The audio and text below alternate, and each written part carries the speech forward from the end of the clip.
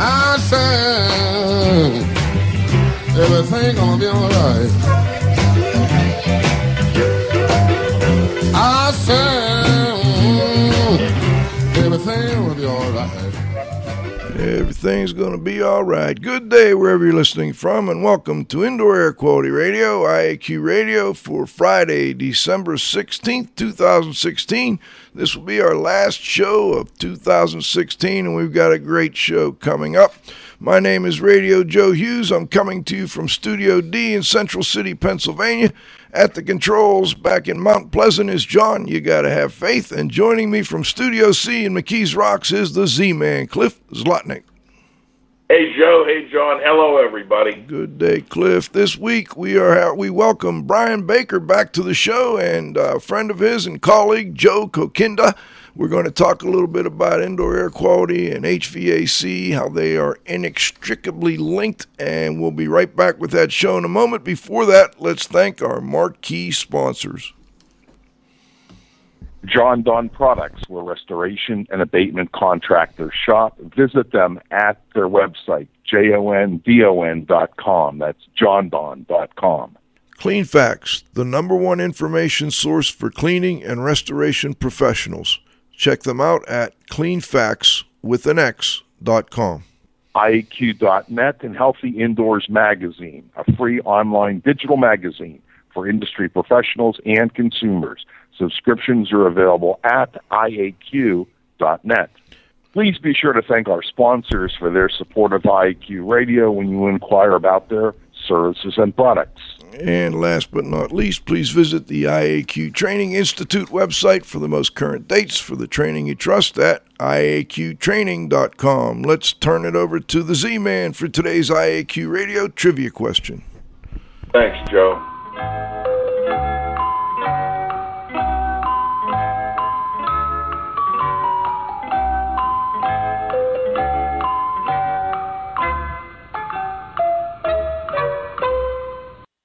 Clinical prize by outcompeting fellow IAQ Radio listeners and being the first person to correctly answer the IAQ Radio trivia question each week.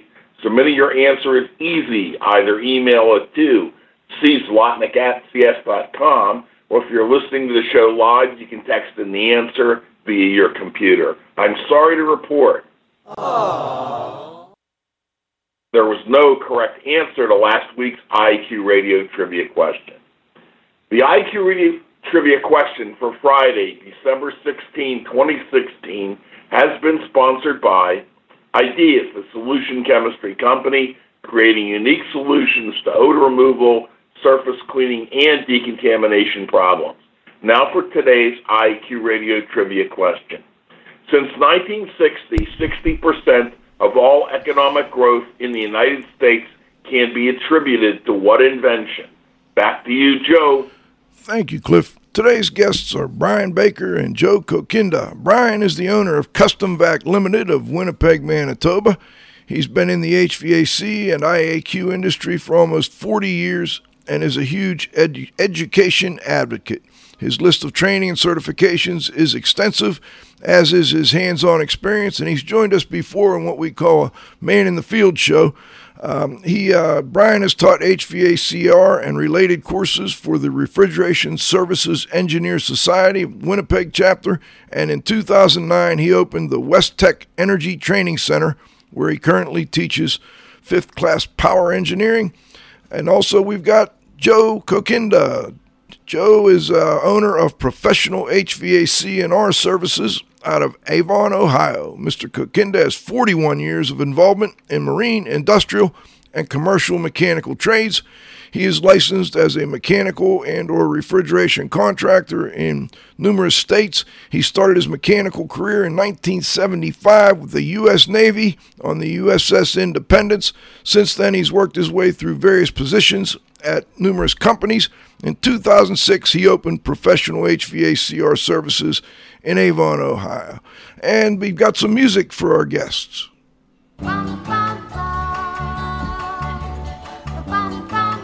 Welcome, sulfur dioxide. Hello, carbon monoxide. The air is everywhere.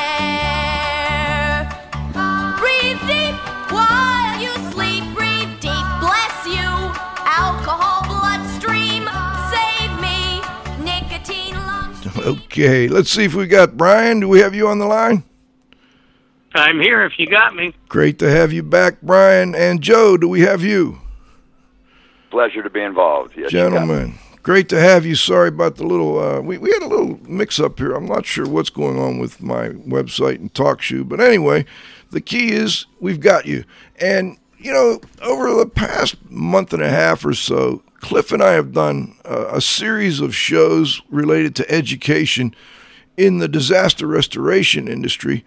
And today we want to talk a little bit about education in the HVAC world. And I know you're both involved in the HVAC world very heavily.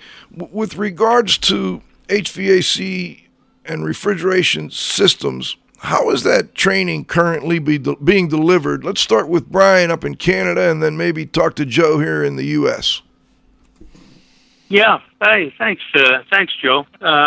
In Canada, there's quite a diversity, which is why it's good to have, Joe, because of the U.S.-Canadian differences. And we're going to hopefully be able to point out some of those. And also, let's be clear, there is no one training model here that works in either country, okay? We're all struggling trying to make these changes. And I know we always look over the fence and the grass is always greener, but it really isn't.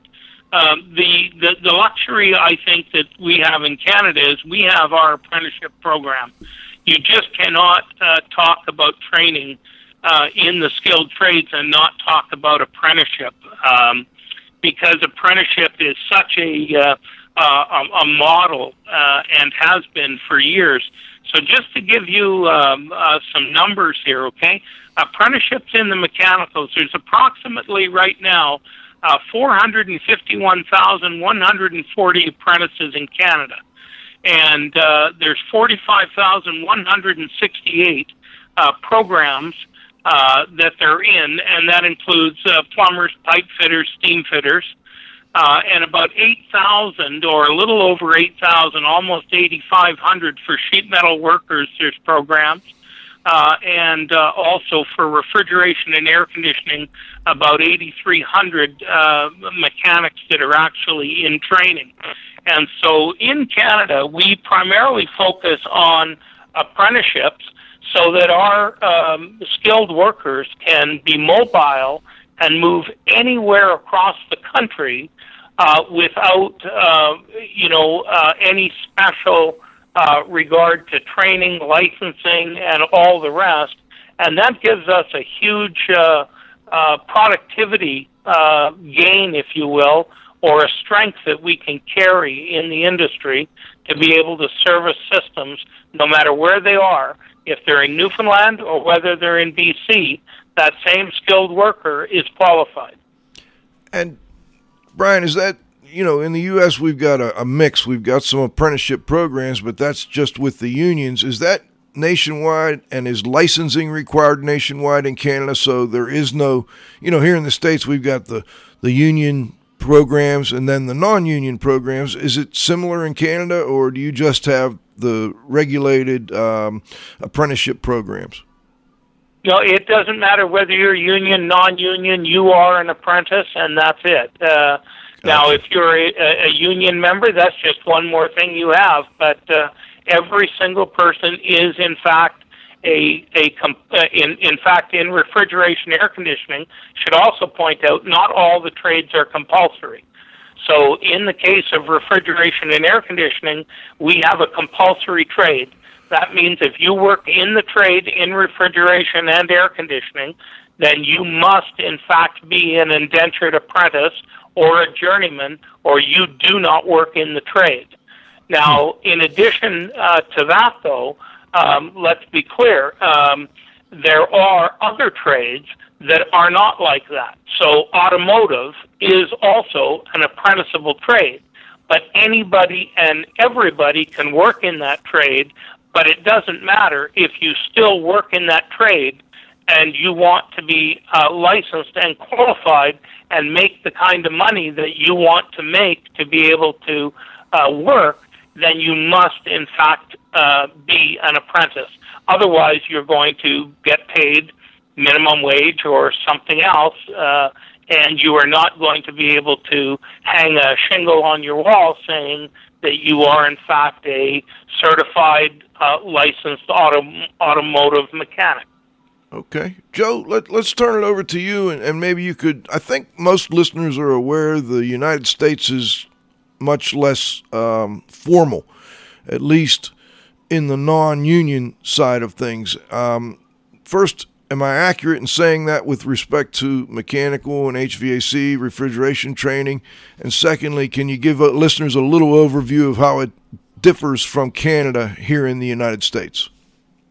Yeah, sure, guys.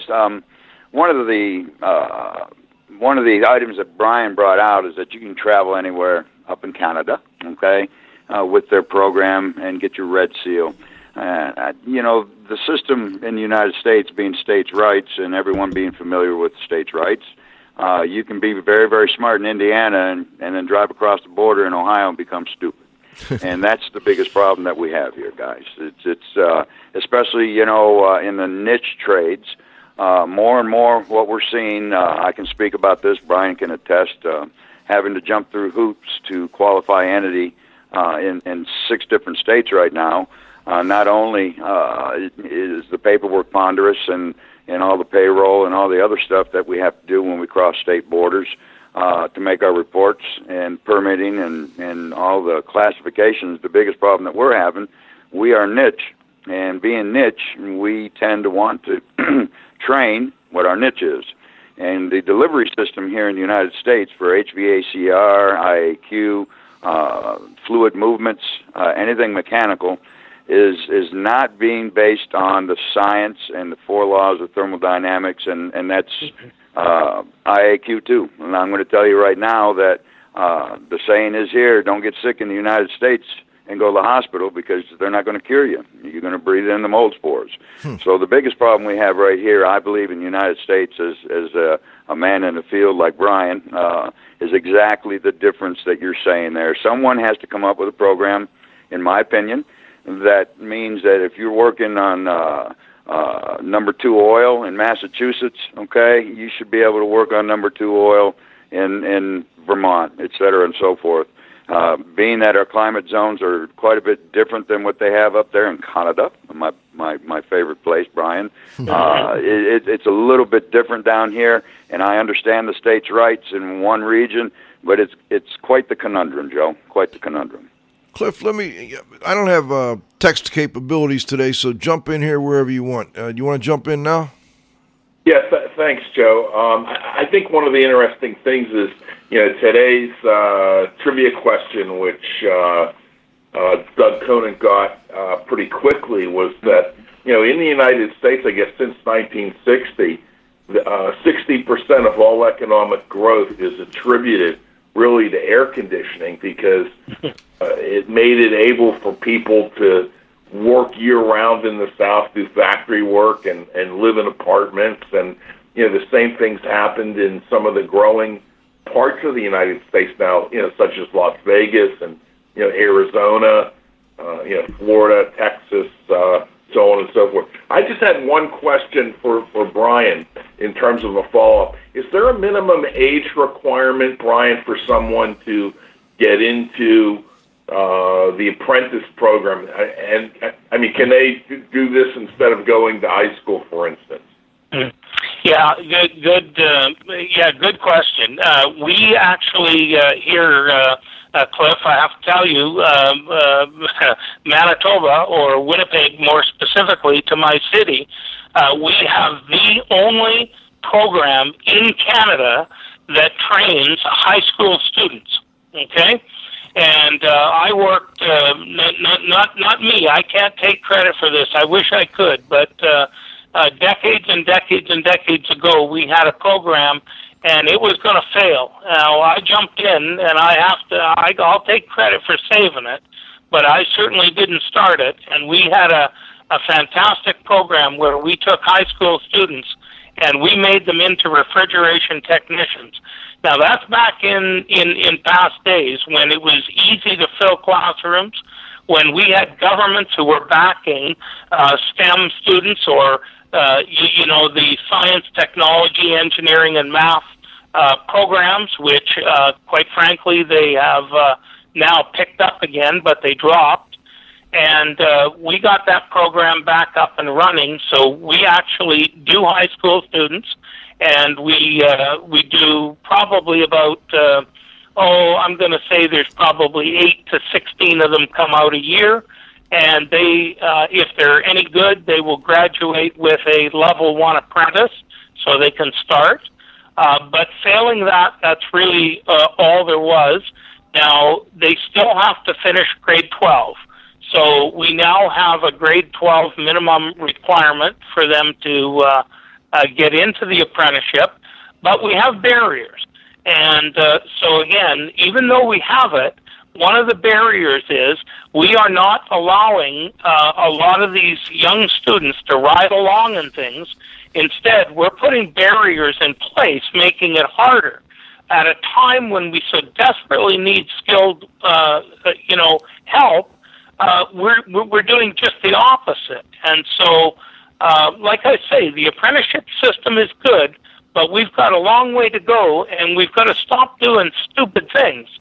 And in addition to that, even in the U.S. now, we have NATE, the North American Technical Excellence, and these guys are off their rocker as far as I'm concerned, because they're now coming up with this thing called a work certificate, where we're now going to test individuals and then give them a work certificate as if somehow they're able to now go out and perform work. Well, I never heard anything so stupid in all my life. Like, we have to get these individuals, we've got to get them out into the hands of contractors, we've got to get them trained, we've got to get them in classrooms, and we have to get them some exposure to the equipment. Instead of sitting them down and giving them a test on what? What they know already? Like, it makes no sense. So we have to be careful what we do with high school students. We need proper programs like we had about 20, 30, 40 years ago, where we actually train skills in the class and in the labs. But the problem comes in, it is expensive to do because we can't put 80 and 90 people into the programs. Joe, I wonder if you see, as far as the U.S. goes, what about mentorship programs here in the United States? Are there any? I mean, I'm not aware of any, but, I'm sure that's not my area of expertise. Well, let me comment on that. And everyone, probably yourself, Cliff, everyone, Brian, myself, the gentlemen that are listening, we all have passion for what we do. And whether it came naturally or it was forced upon us or spoon-fed, it had to happen with a mentor. The day and age of those mentors, I believe, gentlemen and audience, are waning. The problem with being mentored would mean exactly what the term is, okay? You should be with that person on a consistent basis, and not just mentoring them like Brian wants in the trades, but mentoring them in a physical and emotional manner as a cognizant thinking human being. Okay, contractors nowadays, I'm trying not to be guilty of it, gentlemen, as we grow, tend not to want to be on the floor, if you will, with the gents or the ladies, for those that are in our trade that are female. The object of mentorship is exactly that. And no, there are no programs. It's individualized to the culture of the business owner, and I think that successful businesses, if they mentor their people, they will cut the turnover quite a bit. That's my feeling on the mentorship question, Joe. And to follow up on that, Joe, the mentorships actually flow through apprenticeships, because apprenticeships say that individuals in an apprenticeship program must be under the direct supervision of a journey person.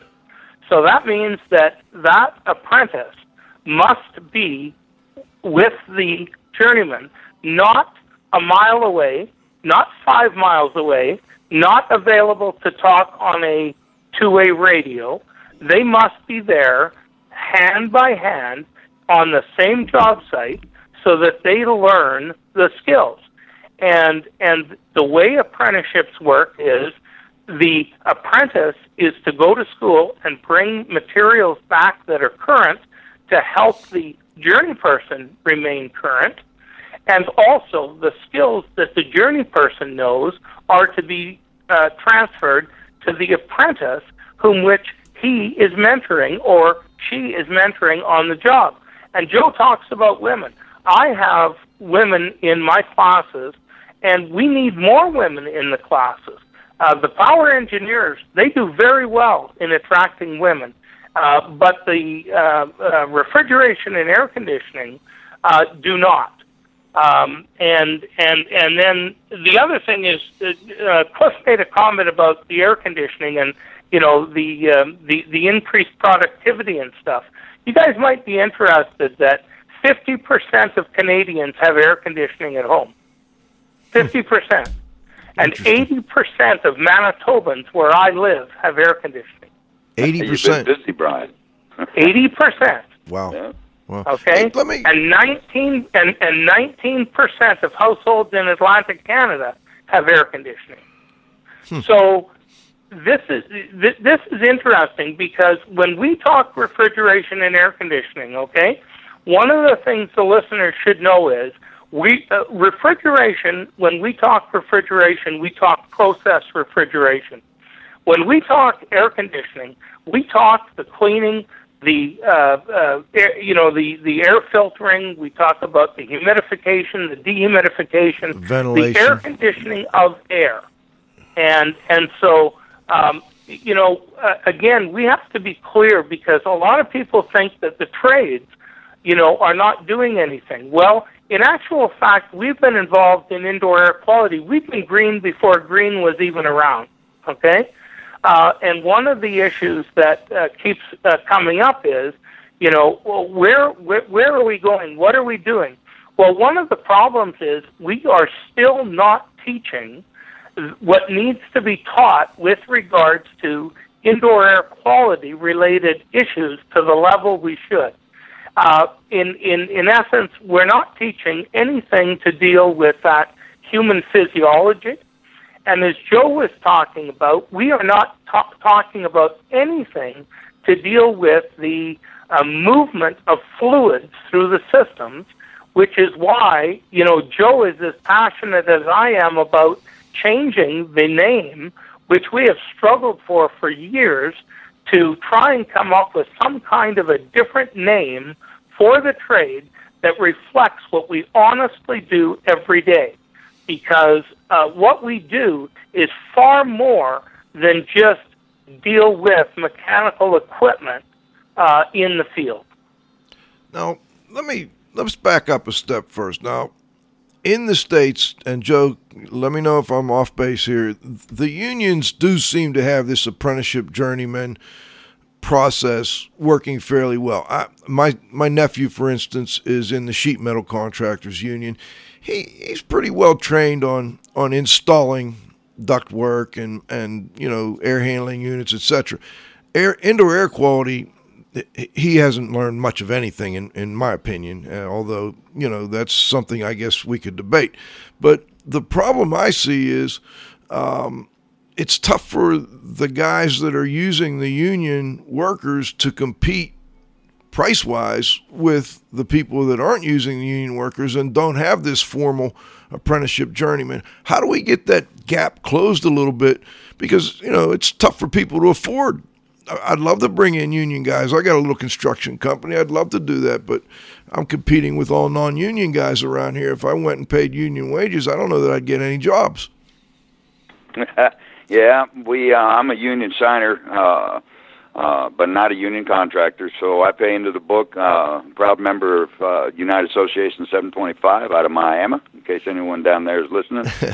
The biggest thing that I see that the audience needs to understand, and exactly to your point, and Brian can attest, the ratios of journeymen to apprentices is not observed in in my observations. In other words, you're supposed to have so many apprentices per journeyman. Most of the contracts have that laid out for you. Yet the contractors, in their infinite wisdom to make money, are going to have to fudge those figures. And so what you have happen, usually in the States here, guys, is, a level 4, some apprenticeship programs are 8 years, some are 5, most are 4.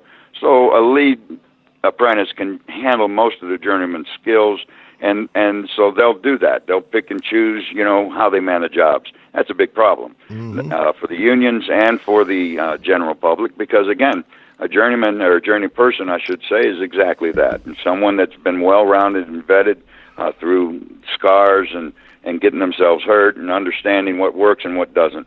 As far as your question as to how we can close that gap here, the education system here, we're not even going to get into the primary and secondary education system, which I have a problem of, and I'm trying to change on a small local level. The biggest thing is the tech schools. So the tech schools are, you take modern air conditioning refrigeration textbook, or you take one from Goodhart, or you take Carter Stanfield's book, or Dr. Eugene Silverstein's book, and you sit there and you do a 16-week class, and then you don't get paid, your subsistence, unless you graduate someone. So we're not really matching skill sets, and I think Brian can attest to this, with what, In other words, you have a dogma, you got a course, you got a book, you got to pass it. These guys might not be interested in all the aspects of what we have to learn. They may want to be, like Brian says, a power engineer, or an IAQ guy, or someone that works in the building automation controls. So we're so niche here now in the United States and so specialized, and that's what we've become, very, very specialized. And so it lessens the amount of competition that we have, and we do our own in-house training. That being said, we use all the electronic means, whether it be YouTube videos, our website, Dropbox, on a bi-weekly basis. We do our safety training. All our guys are always gone. And so besides having the crew leaders and mentors, we try to augment the training with safety. That's the most misunderstood and the biggest problem that we have, whether it be IAQ in hospitals or pharmacies, or clean rooms, or a supermarket with mold or humidity problems. The biggest problem we have right now is that the way that we're training our people to come into the trade leaves some slim pickings, gentlemen. I'm tired of looking at some crooked wood looking for straight boards. Well, we've got, I'll tell you what, let's get one more comment in, then we'll go to halftime. Brian? Yeah, okay. Go ahead, Brian. Did you have a comment before we go to halftime? Yeah. I was just going to say, the when you're talking here now, you're looking for the difference in price, and when you start talking price, we're talking a whole nother aspect of this, because you now are raising price and bringing price into the conversation, which is that's another thing that from a business standpoint, you don't want to do. You don't want to bring price into a discussion, because if you can provide quality work over and above your competitor, then you can break down that barrier, and that becomes a totally different another aspect to this, as opposed to it just muddies the water, because what you're asking to do is forget about the training and forget about the quality difference in work, and just get it down to a dollar value, and that just doesn't fit with a training model, because that's not what we're after. I understand that, but on the other hand, we have to make sure that if we train and mentor people, and I see a couple good comments here, you can have mentor relationships in indoor air quality, etc., but we still can't be so far so far away from pricing, that people just won't use it. I agree. That's been tough. And how do we narrow that gap a little bit is what I'm trying to wonder. And I don't think we're going to solve it today.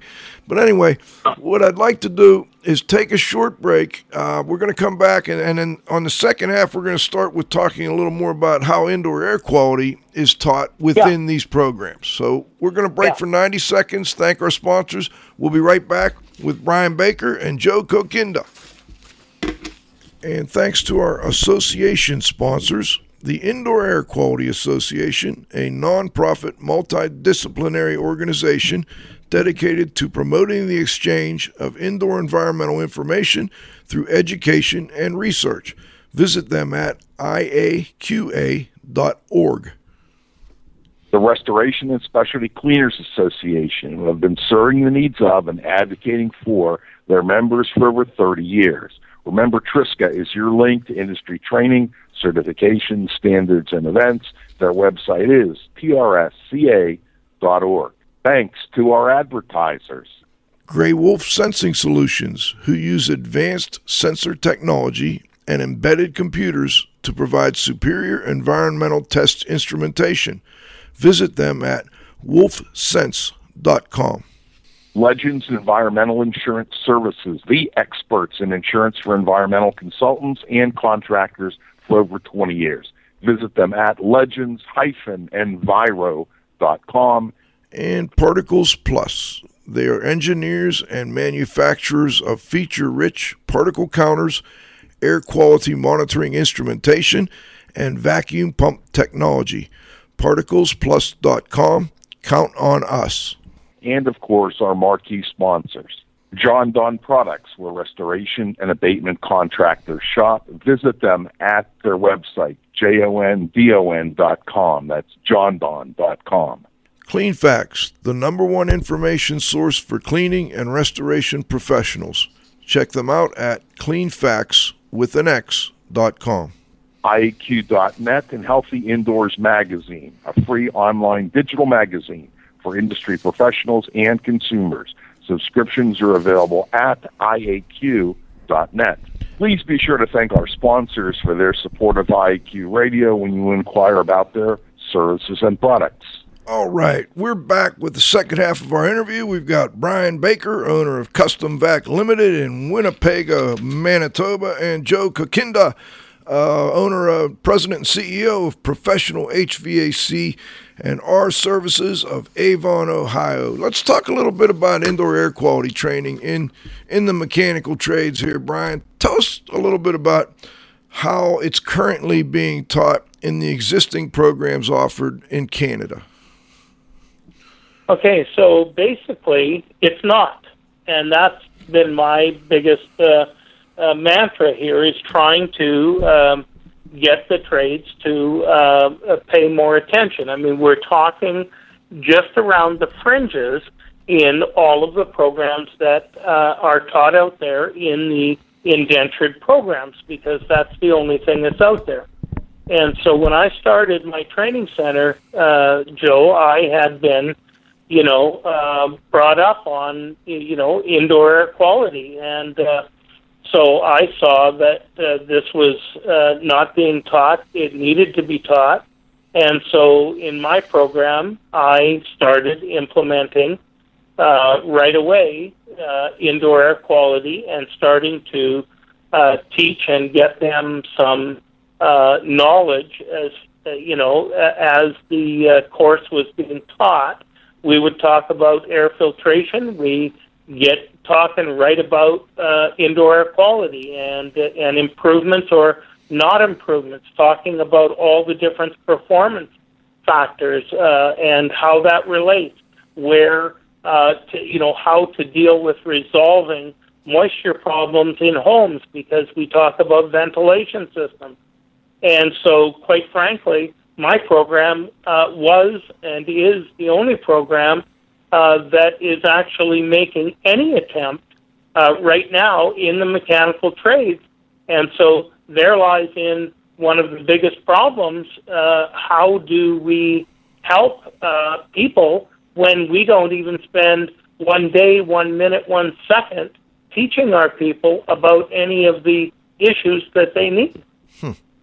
I'm curious, do they still work in mechanical trades? You talk a lot about relative humidity, and I hear a lot about relative humidity and designing for relative humidity.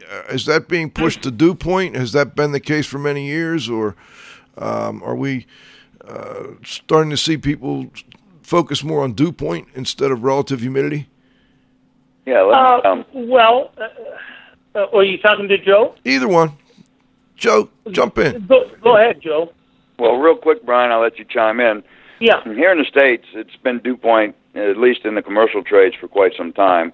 With the Internet of Things and what's going on, to answer the question that you answered, there's nothing really prevalent unless it's specialized by filter OEMs or certain companies that deal in the indoor air quality business. Okay, they get their training on the job. So, quite frankly, I have gone around on heavy residential jobs with friends of mine, and the first thing that someone will do when they're installing the system is go and put the great big old HEPAs and electrostatic precipitators, et cetera, and so forth. And, Brian, you can chime in on this one. Now the advent of the new Mitsubishi 60Rs, they're going down to minus 13 ambient. They're popping up everywhere. I just put one in my house. Guess what? Shores of Lake Erie, okay? You think it's humid here? I don't think so. We're running about 18% today, relative humidity. So, quite frankly, I had to go out and buy some portable humidifiers because my wood's cracking and my lips are chapped. And so indoor air quality is very, very important. Brian hit on a good part of it, guys, that, whether you agree with pressurizing your envelope, as we do in most commercial instances, or having something neutral because of the climate or the conditions of mold spores or allergens, you don't want a negative. I think ERUs and ERVs are going to be very, very important into the residential trade. The first thing that will happen here in the United States, guys, on a no-cool call at a movie house where there's 100 people, that guy will go up there and see the minimum outdoor air at a 10% set. He'll disconnect the linkages, he'll close it, and everybody's cool. And then nobody goes back to address it. So it's really, really bad here in the States. I've been in the trades for 41 years, and it's not being addressed. Brian? Yeah, I think it's exactly what we're finding. One of the things I said before, when we talked the last time, which is a long time ago, Joe, I talked about the building as a system, the house as a system, and I still stand by that. We have almost got to the point where nobody can see it anymore in the trade. At one time, we made a marvelous attempt, okay? And I got to go back to 1988 to get that recollection back. That's how far away it is. And we actually developed, the building as a system, or the house as a system. And that was a wonderful concept. It remains the simple concept that we have to do. When we go and start making one change in a building, we will affect 2 or 3 other things. It's no different than whether we're talking a refrigeration system or what we're talking. We have to start addressing these issues. So when we go in and we take a look at a problem that we're having with regards to whatever it is, we've got too much moisture in the building. We cannot remain focused on one little aspect of what we do. We have got to look at the entire building and assess that building.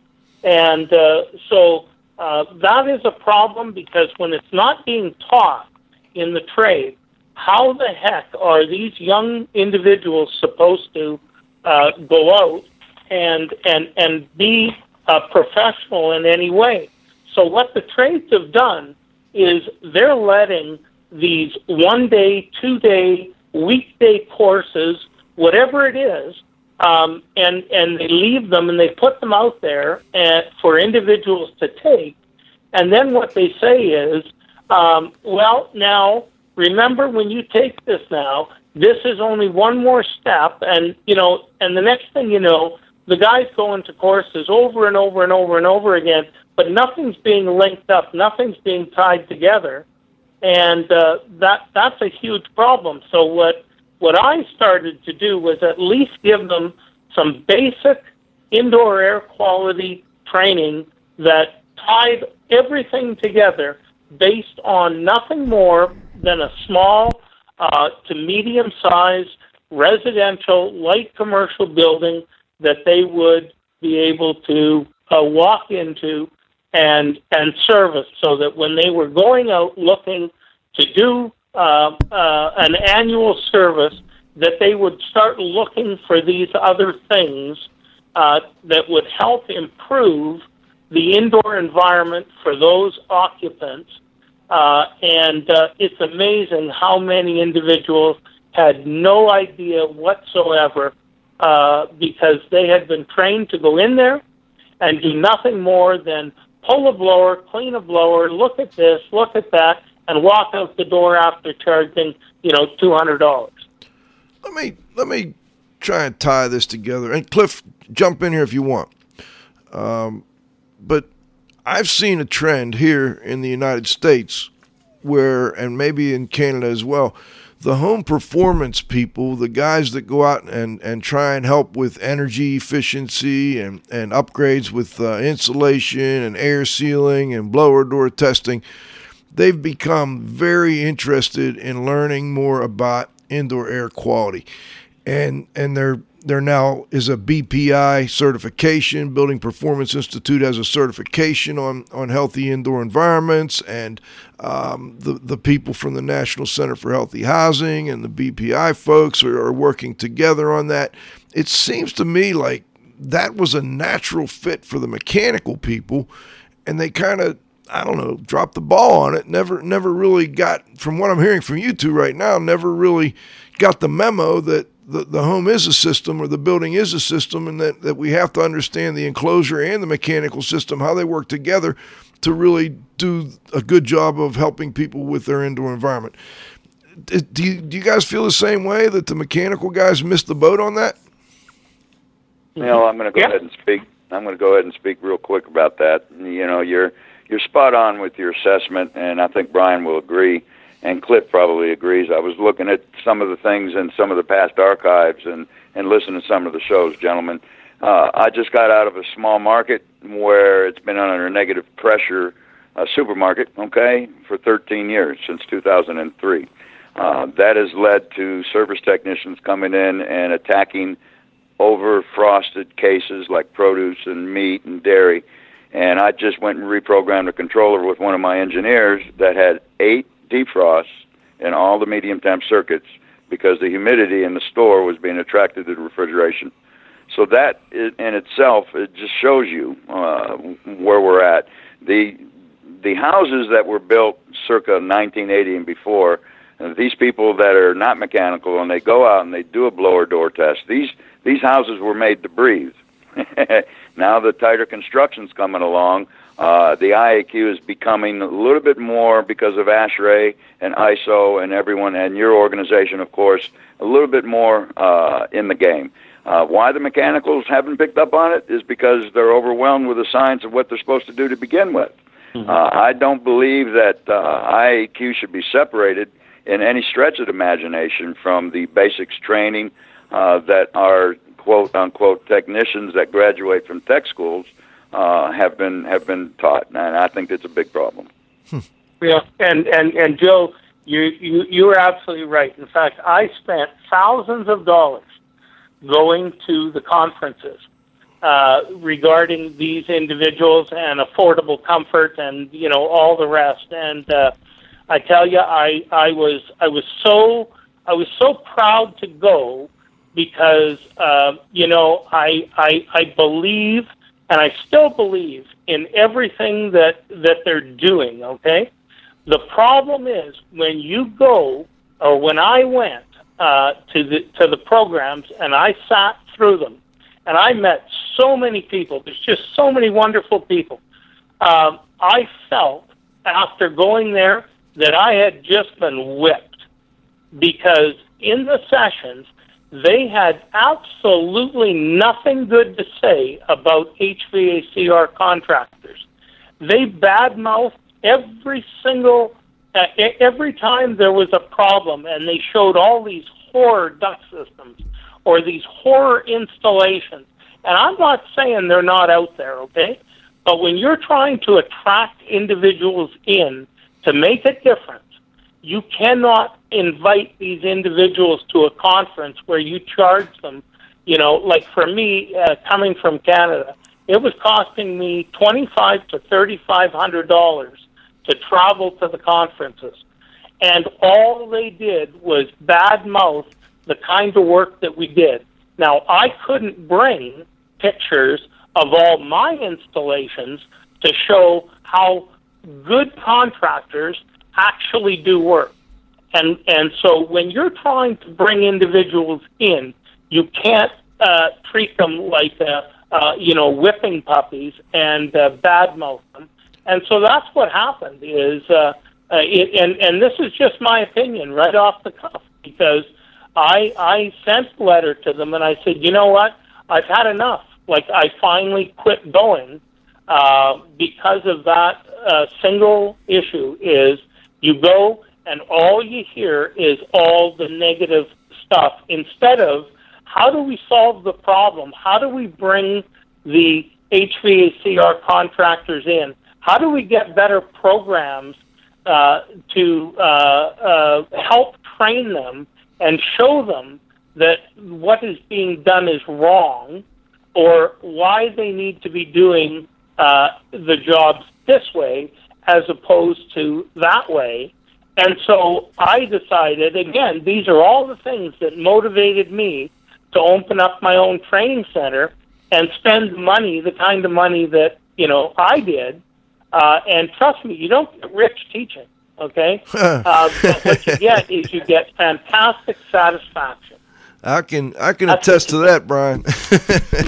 Yeah, absolutely. Let me move this in a little different direction. You mentioned the building as a system and human physiology, and I want you to, if you would, talk to the listeners a little bit about, and maybe if you could give them a couple good tips on how human physiology and indoor air quality and HVAC&R are kind of interrelated, and maybe how you have solved a problem using your knowledge of human physiology that, maybe wasn't a real difficult thing to solve, but you were able to solve and make people comfortable and happy in their environment. Yeah, well, again, it comes from educating yourself, right? You use other educators. Robert Bean, okay, who has a wonderful website, Healthy Heating. He actually has a program on there that you can go to his website, and it talks about human physiology and how our brain actually reacts to hot and cold and moisture and all the rest of it. And, if our jobs are to provide comfort, because that's what we provide in our homes, we're not providing heating and cooling or air conditioning and, heating. We are actually providing a comfortable home.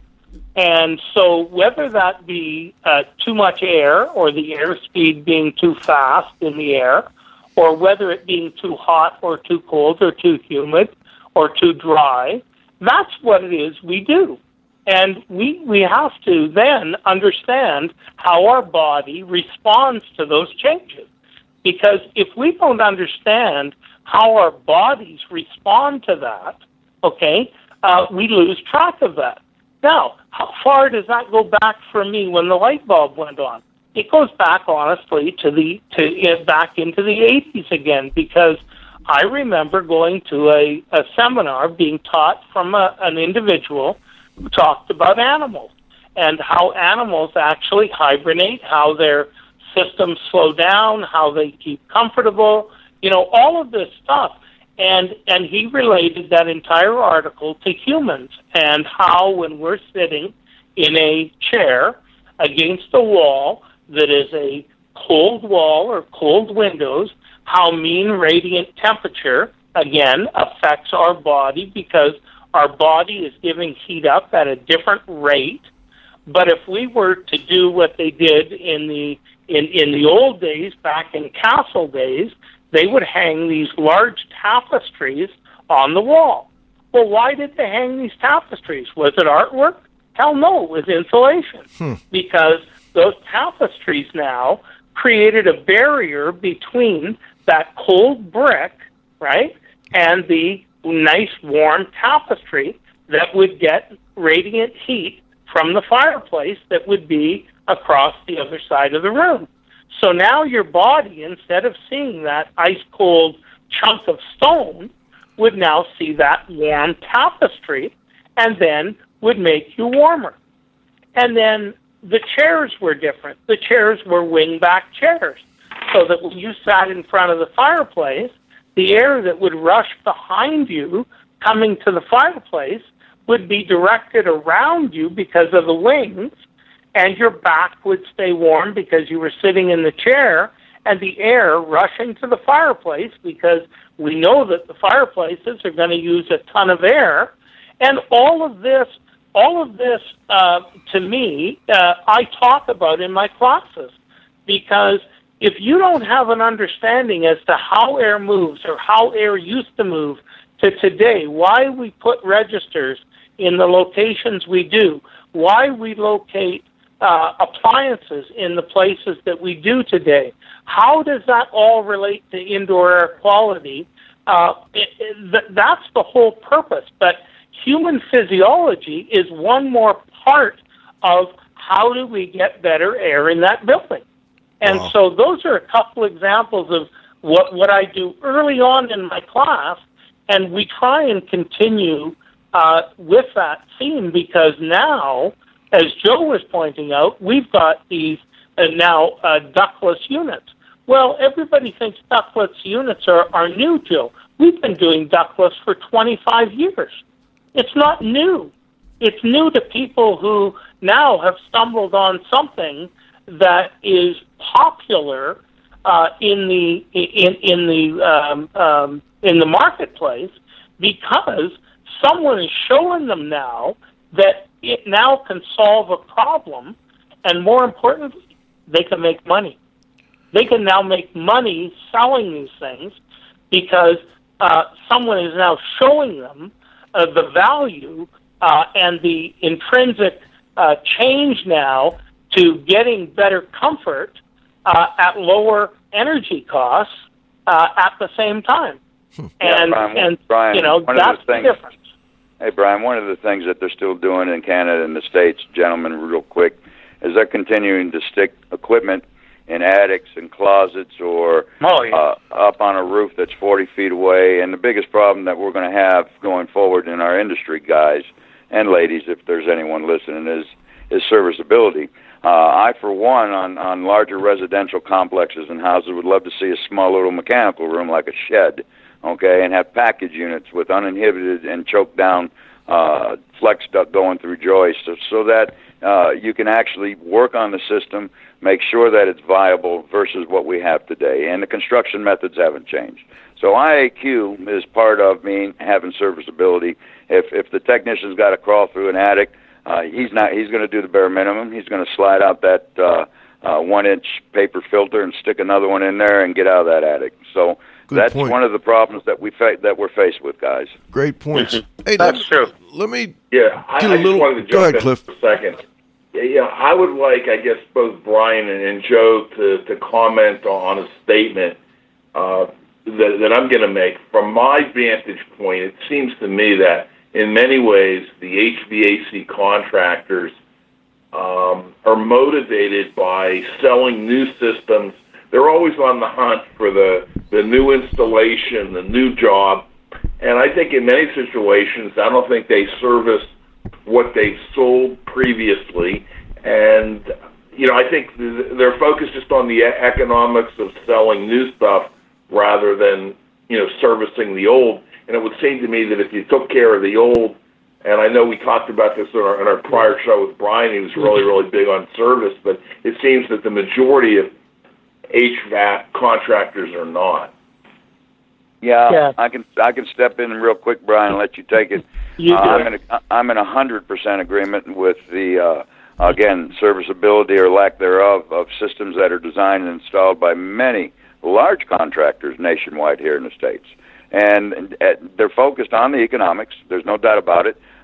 They want new customers, and they want someone else to do the dirty work. I think that depending upon the degree days, like up here in Ohio, up on Lake Erie, we very seldom need air conditioning. I would say that you could probably go 60 to 90 days total runtime, and that's a large amount of air conditioning for right here on Lake Erie. But when you go down to Cincinnati, you're probably talking closer to 3 or 4 or 5 months. So the biggest problem is the more it's used, the more mold that builds up. The more mold that builds up, the less that gets cleaned, and that's our biggest problem. The serviceability of the units, especially in the residential game, is a neglected part of IAQ. And quite frankly, these little chlorine tabs don't work, guys. So I think serviceability is where we got to go to. Let me go ahead, Brian. And Cliff, you're absolutely right. You know, I'm never going to disagree with that. I'm embarrassed really because we don't run our firm like that. We never have. I don't teach that. I never ever teach anything but we've got to do the proper maintenance. It's got to be done, and there is gold. I'm telling you, I have a database that we mine. And I make sure that my students understand that, your database is your gold mine. And those individuals in that database, they want service. They want to be treated as human beings. They want their systems clean. They want their people and their families healthy in those buildings. Damn it, they deserve that. And if we don't provide that, then if somebody else comes along and steals our industry and steals our work, I'm going to be very disappointed. But we have to do a better job. And the only way we can do that is to get that training the way we need it. And then we have to educate the individuals that, what they're doing is not right, and show them the way to make money, because there is so much money to be made off of those existing databases. If we would just clean what the hell we put in, we would never have to go looking for work. Hey, and that's a fact. We started a little late, so we're going to go over a little bit. I just want to alert listeners we're going to stay over for an extra 5, maybe even 10 minutes, because I've got one more, unless you guys have to run, but I think we're okay there. No. Okay. Brian, you brought 2 excellent examples up on human physiology, indoor air quality, comfort, the tapestries on the wall, the wing chairs. Those are beautiful. And then, Joe, you brought up the ductless mini splits. I want you guys, if you would, to give listeners that are indoor air quality people a few tips before we go on. The examples you brought up, Brian, were great, but they're kind of older examples. If you could get us something a little newer, and then Joe and or Brian, if you could give our listeners a little tip on the proper maintenance and how to avoid indoor air quality issues with the new craze, which is the mini splits. Go ahead, Brian. No, you go ahead. Go ahead with the mini splits, because you've been doing quite a bit of that now, and I've already done it. Yeah, well, Brian, what I'm seeing in the new stuff, to hit on what Cliff and Joe are asking about, they've come out with the new cleaner now, and the new, for the evaporators, there's all kinds of stuff out there where you see pictures on HVAC hacks and all the bad stuff. To be a thermodynamic energy specialist, and that's a movement that we've started with our website. You need to understand that service is part of the game. And just like Brian said, if you put mini splits in and you haven't addressed the indoor air quality by selling them an ERU or a desiccant wheel to bring in the requisite outside air in a residential or commercial application, you've done a great disservice to the customer. Simple as that. Especially with the newer construction modes being tighter and tighter. So quite frankly, people buy mini splits. You're supposed to pull those little inline filters out every couple weeks, depending upon how much they run, and wash them. and it's not happening. Okay, it's just not happening. And so, as far as the mini splits are going, it's going by the way of the package unit and the split in the attic or the closet. It's just another way to make money in the beginning, selling comfort and selling efficiency and selling everything they're going to sell. But the customer's left to his own regards as far as maintenance. And I think that thermodynamic energy specialist or technician, or you can coin so many words with the thermodynamic energy tag, would do wonders, I think, to get out to the 10, 12-year-olds and say, they don't want to be negative. They don't want to see their company on a sting, on 60 Minutes where somebody's ripping off some poor old lady. You understand what I'm saying? That was prevalent here for the last 3 years. Oh, yeah. Brian? Yeah, so I think there's so much that can be done as far as, trying to implement the maintenance aspect into indoor air quality stuff. And what we've done, we've had so many issues, like HRVs and ERVs here in my marketplace, they live here. So, every single home has to have a mechanical ventilation system. So a lot of the issues that come up, we've addressed. And so I'm not saying that, we're not addressing the installation and service of equipment in our marketplace or in the trades. The problem is it's actually not being taught. So one of the problems is we have individuals who are trained to install or supposed to be trained to install HRVs and ERVs, but in actual fact are receiving no training, but yet these things are being installed by them in the field. So what happens is when problems come up, they don't know how to address them. And the biggest problem that we have then, of course, is always the installation. You go back to the installation manual. Why are these hoods being located in the manner that they are? Why are they low to the ground where, again, we have high radon levels and in certain areas, all right? And especially Winnipeg, we have a lot of radon in the ground. Yet, it just behooves me as to how individuals can have hoods located that are, 5 inches off the ground. Why are these hoods not being relocated and piped, 18 to 24 inches or even 36 inches up off of the grade instead of down at the soil? Hell, we get snow here. It's not unusual to have 36 inches of snow. Well, what's our anticipated snow level here? It's actually 19 inches. And these are things, again, that I would say that, what do you do to solve these problems? Well, you really got to go back just to the basics. Now, yes, we do get problems where we have people now where we have to go into the indoor investigation stuff. And we can talk for, hours about all of those things that come up. But the biggest problems that we see are just basic stuff that needs to be done. And the hoods are one. The control systems also are becoming complicated, in my opinion. We need simple control systems. Individuals want intuitive controls. They want to be able to have controls that do what they want. And that is when they want a minimum ventilation mode, they want to be able to go up and press a button and hit it. And they don't want to have a timer. Who wants a timer? I never understood this, and I still don't. Who wants a timer on a mechanical ventilation system? Yeah. I don't understand it. If I need ventilation from my building envelope, I don't care whether people are there or not.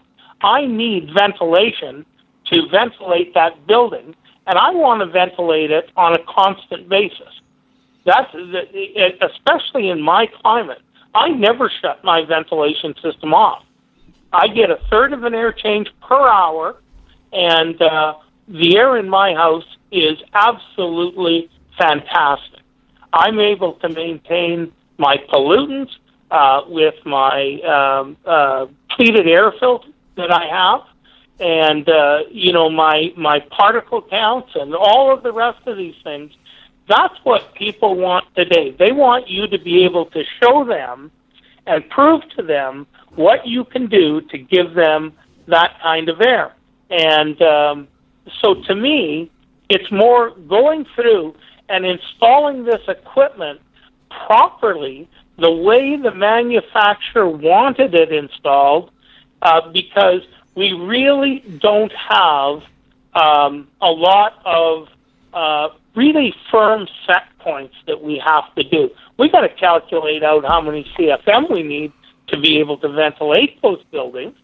But we're not, like, we don't have a real strict code other than making damn sure that the thing is installed to the manufacturer's specifications, and then making sure that we're actually delivering that CFM. So to me, it's all about the installation and the parameters, making sure that that's done.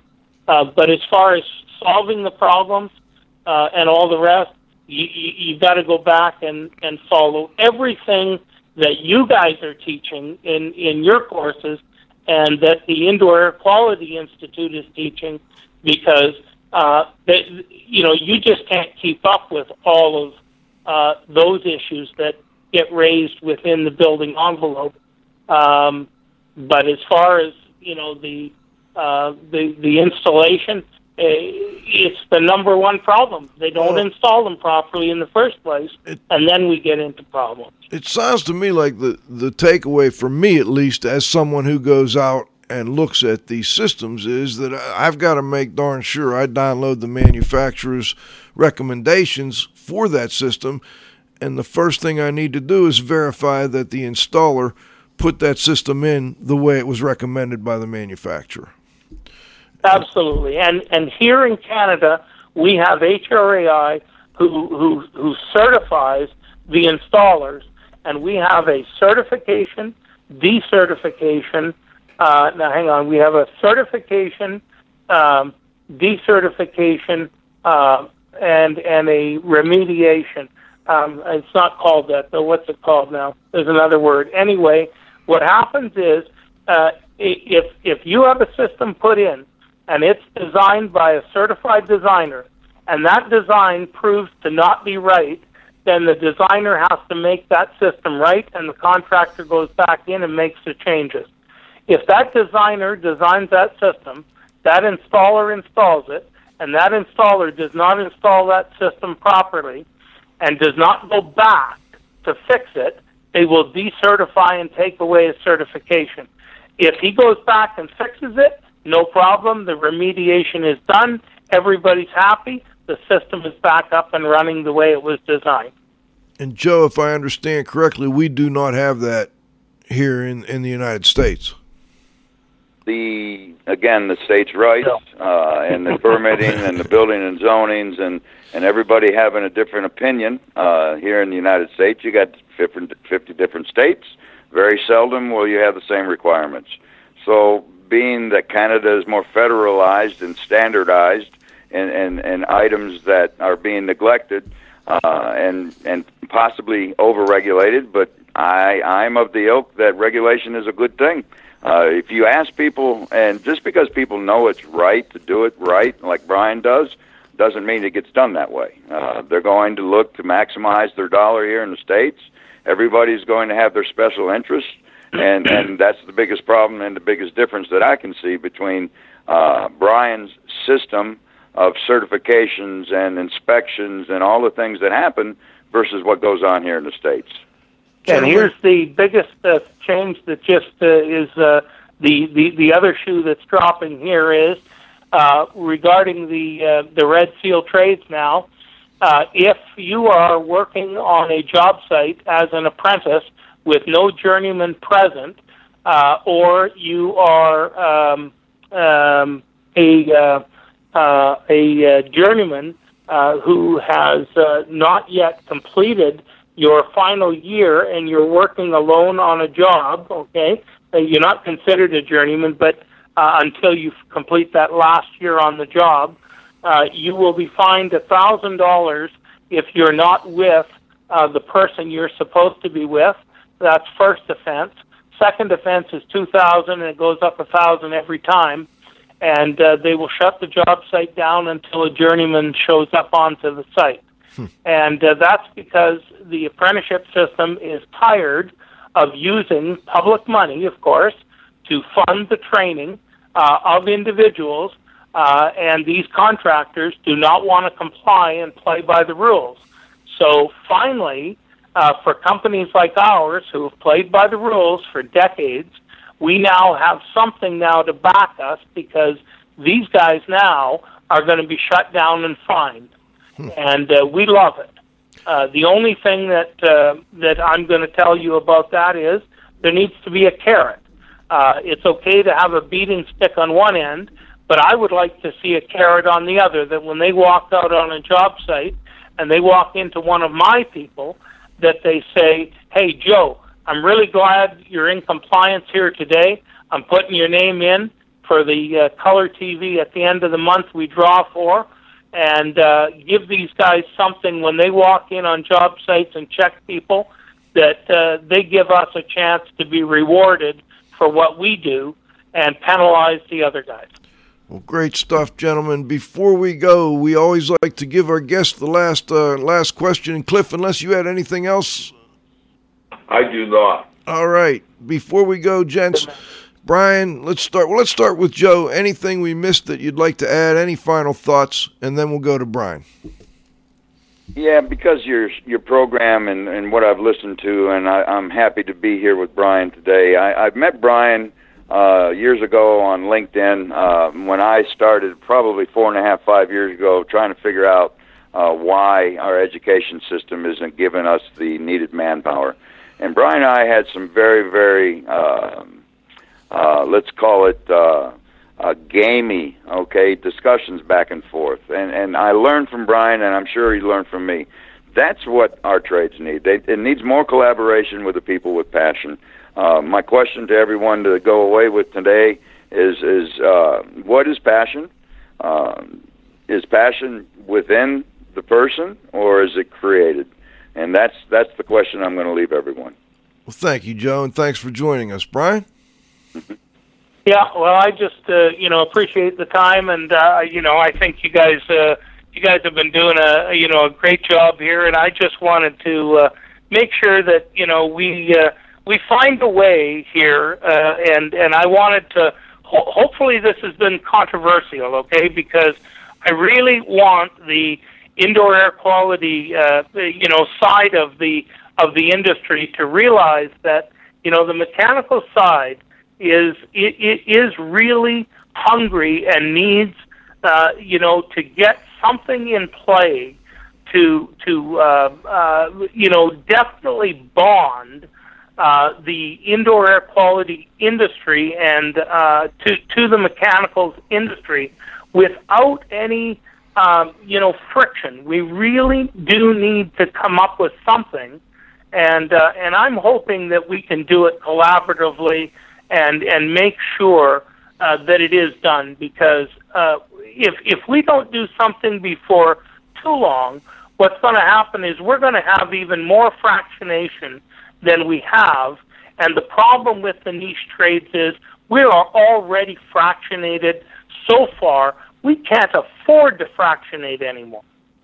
And so I leave that challenge with, people who hopefully can meet at a higher level to try and get these bodies to realize that we have to come up with some solution to what we have, because what we're doing is not working, and we really have to come up with something before too much longer, or it's going to get even worse, and that's not good for anybody, because we need skilled workers. We're desperate. And really are. I see one silver lining, and that is one of our sponsors, the Indoor Air Quality Association, has recently, I don't even know what they call it anymore, but they're now part of ASHRAE, the American Society of Heating, Refrigeration, and Air Conditioning Engineers. So ASHRAE is at least some of the past presidents of ASHRAE recognize that ASHRAE needs to be more involved with indoor air quality. Indoor air quality people need to be more involved with ASHRAE, and hopefully that's a start. Gentlemen, thanks for joining us. Great to have both of you, and I look forward to talking to you again. And keep the faith. We'll keep trying to pull this together, and we'll talk to you again soon. You bet.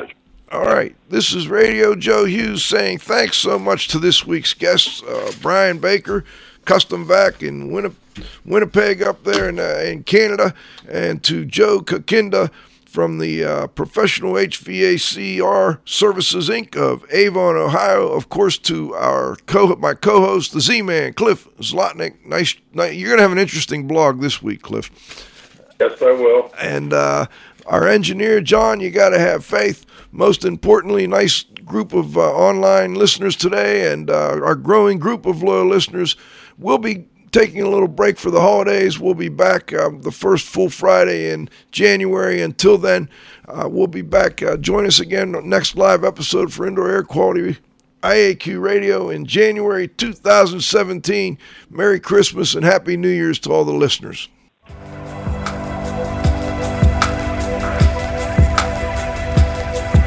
This has been another IAQ Radio production.